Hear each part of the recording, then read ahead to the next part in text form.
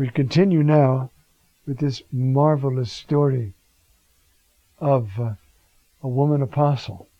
Did you ever stop and think? There's another woman apostle in John, right? Who is it? If this was a class, I could wait till somebody answered, but I'm the only one not talking. Mary Magdalene. Go tell my followers. Go tell. She's the apostle to the apostles. Why? Same thing. I know what I'm talking about. I've seen him. And so she says exactly that. And when we get there, we'll see it ourselves. You see? When she goes there, what does she say? Oh, by the way, Jesus is alive. At least I think so. No. She says, I have seen the Lord. And my friends, that is the church's witness. When the church cannot say that, it's no longer church.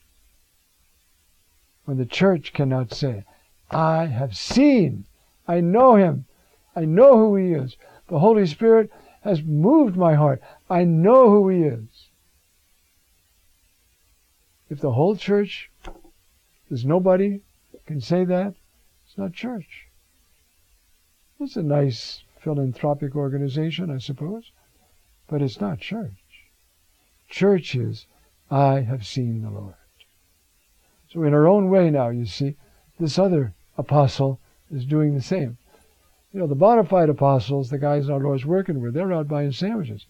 But she's over there witnessing to what the Lord did for her. You know, as I say, I've done street preaching. In one way or another, you've got to be able to say, look at what he's done for me. I can tell you that. I know that. You see? And we have, my goodness, how many people in jail for murder are released? I'll tell you a story about one.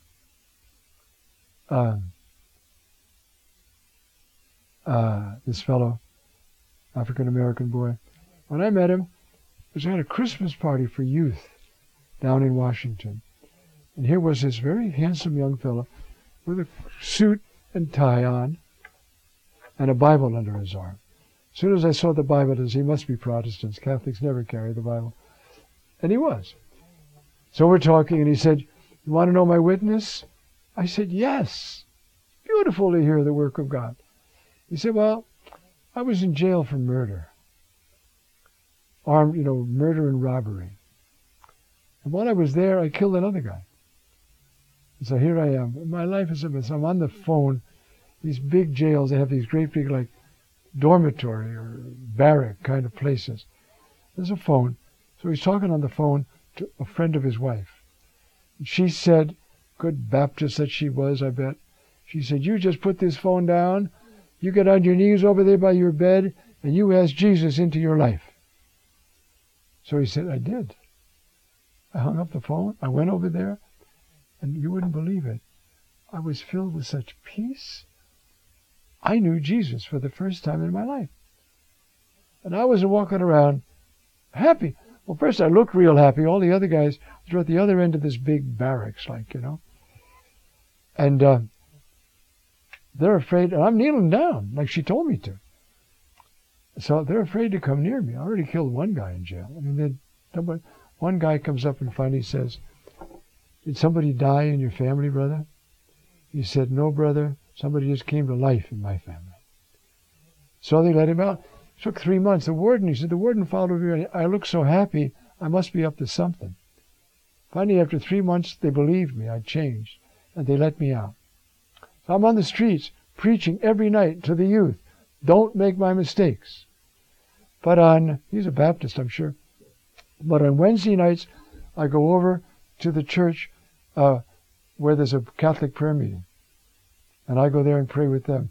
Because, I'm saved, but I'm not fully healed. You see that divine wisdom?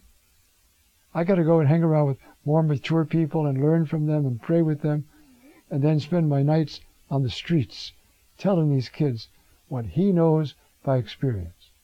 That's evangelization. I'll tell you another story like it. I'm doing this create an atmosphere of the beauty of this Samaritan story. Two young seminarians, well, one young seminarian, who was a deacon at the time actually, big tall fellow, I know him. And in that seminary, they go out and preach on the streets on Friday night. That's a darn good seminary. Because you can't go out and preach on the streets if you don't have something to say. You can't go out and say, here, read this. I mean, you can't. He's out there preaching, and this African-American woman, blind, was talking to him. And he said, now look, there's a church right here. Why don't we go in and pray? She said, okay, let's do that. So they go in to pray, and he's praying. And the Lord said to him, put your hand on the back of her head. So he put his hand on the back of her head. And he prayed. And she got her sight back. Well, the best advertisement is a satisfied customer. She went all over the town, a big city, telling what the Lord had done for her. That's another great way to evangelize, is to heal. Well, we can't just think, I'll decide to heal. I mean, we don't do that. But if the Lord uses us for healing, it's a big help in evangelizing, telling people. All right? With that sort of little introduction, we go back to our story. He told me everything I ever did. When then the Samaritans came to him. Now remember, this is Samaritans talking to a Jew. I mean, already how much has been overcome. You know? They asked him to remain with them. And he remained 2 days. Well, stop and think. Where did he sleep? Where did he eat? In people's homes, along with his disciples. They took in the whole crowd of these Jews and fed them and gave them a place to rest and sleep. The whole problem between Jew and Samaritan is resolved right here by the Word of God, by the witness of Jesus to the Samaritan and the Samaritan to the town. You see, this is what Paul talks about in Ephesians, breaking down the barrier between Jew and Gentile by the power of the Word, the truth. Not just word, the truth. And so they asked him to remain with them. And he remained there 2 days. And many more believed because of his word. They said to the woman, no longer because of your declaration do we believe, for we have heard and we know that this man is truly our Savior. No. The Savior of the world. They grew, you see that in 2 days, they grew from 0 to 5,000 miles an hour in 2 days. Now they're not only believers, they're getting ready to be evangelists. This is the Savior of the world. I got to tell my uncle.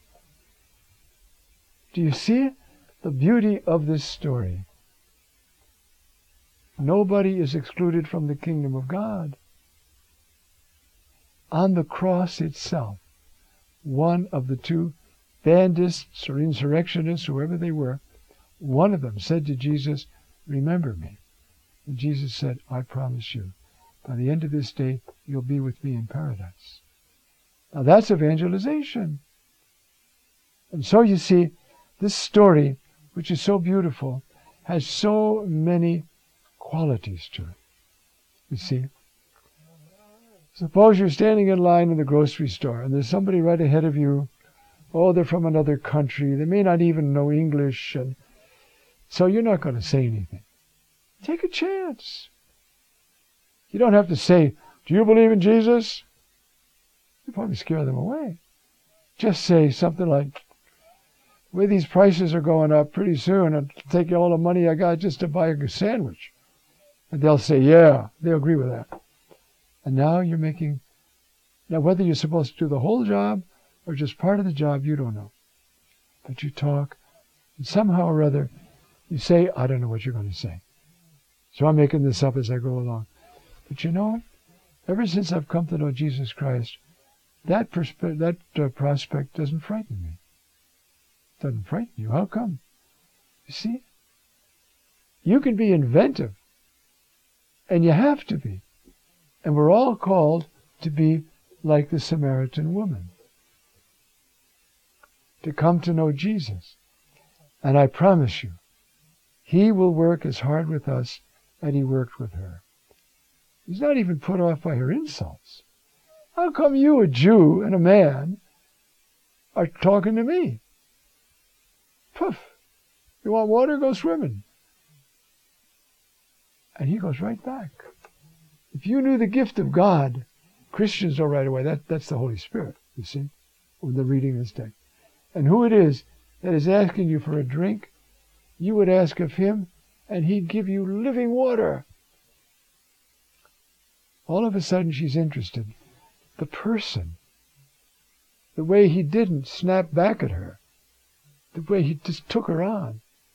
So she calls him Sir now. Kyrie, Lord, Sir, you don't even have a bucket. How are you going to get water? And the dialogue goes on, little by little, until finally she's saying, now, because he told her about her life, he knows she's a prophet. She knows he's a prophet. Or, like that deacon, you see, that woman knows there's a living God. She just got her sight back. You see? And so she says, you know, I know when the Messiah comes, he's going to explain everything to us. And he says, I am he.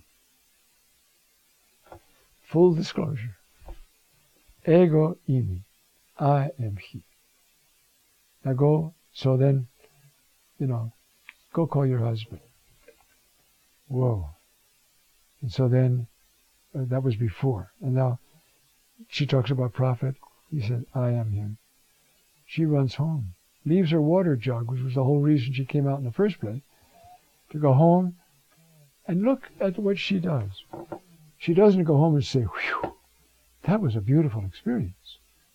She runs down the middle of the street where she would not be the most respected citizen of the town, for sure, and says, there's a man out there who told me everything I ever did.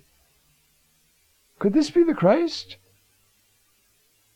And those people, she was convincing. You know, to just disclose herself like that, speak of her past like that, this woman must be sincere. And so they follow her out of town. And then he talks with them. Then they say to her, you see, now it's not just because of what you told us. We know for ourselves. This is the Savior of the Samaritans. That's not what they said, was it? This is the Savior of the world. Already, they're taking these Jews into their homes, they're feeding them, and they've met the man who's going to save the world. What kind of a conversion in a half hour happened in them? That's the power. Well, you say, that woman was lucky, after all. I mean, she had Jesus standing right there talking to her. We don't have that, like in the same way. We have the Eucharist. And I promise you, if you say to Jesus, please start talking to me, he will. And you'll know that it's he. How long would it take? I don't know. He might be, you know, like, keep you waiting like he does some people. Why? To whet your appetite. So when he does come, you're just all that more thrilled. Amen.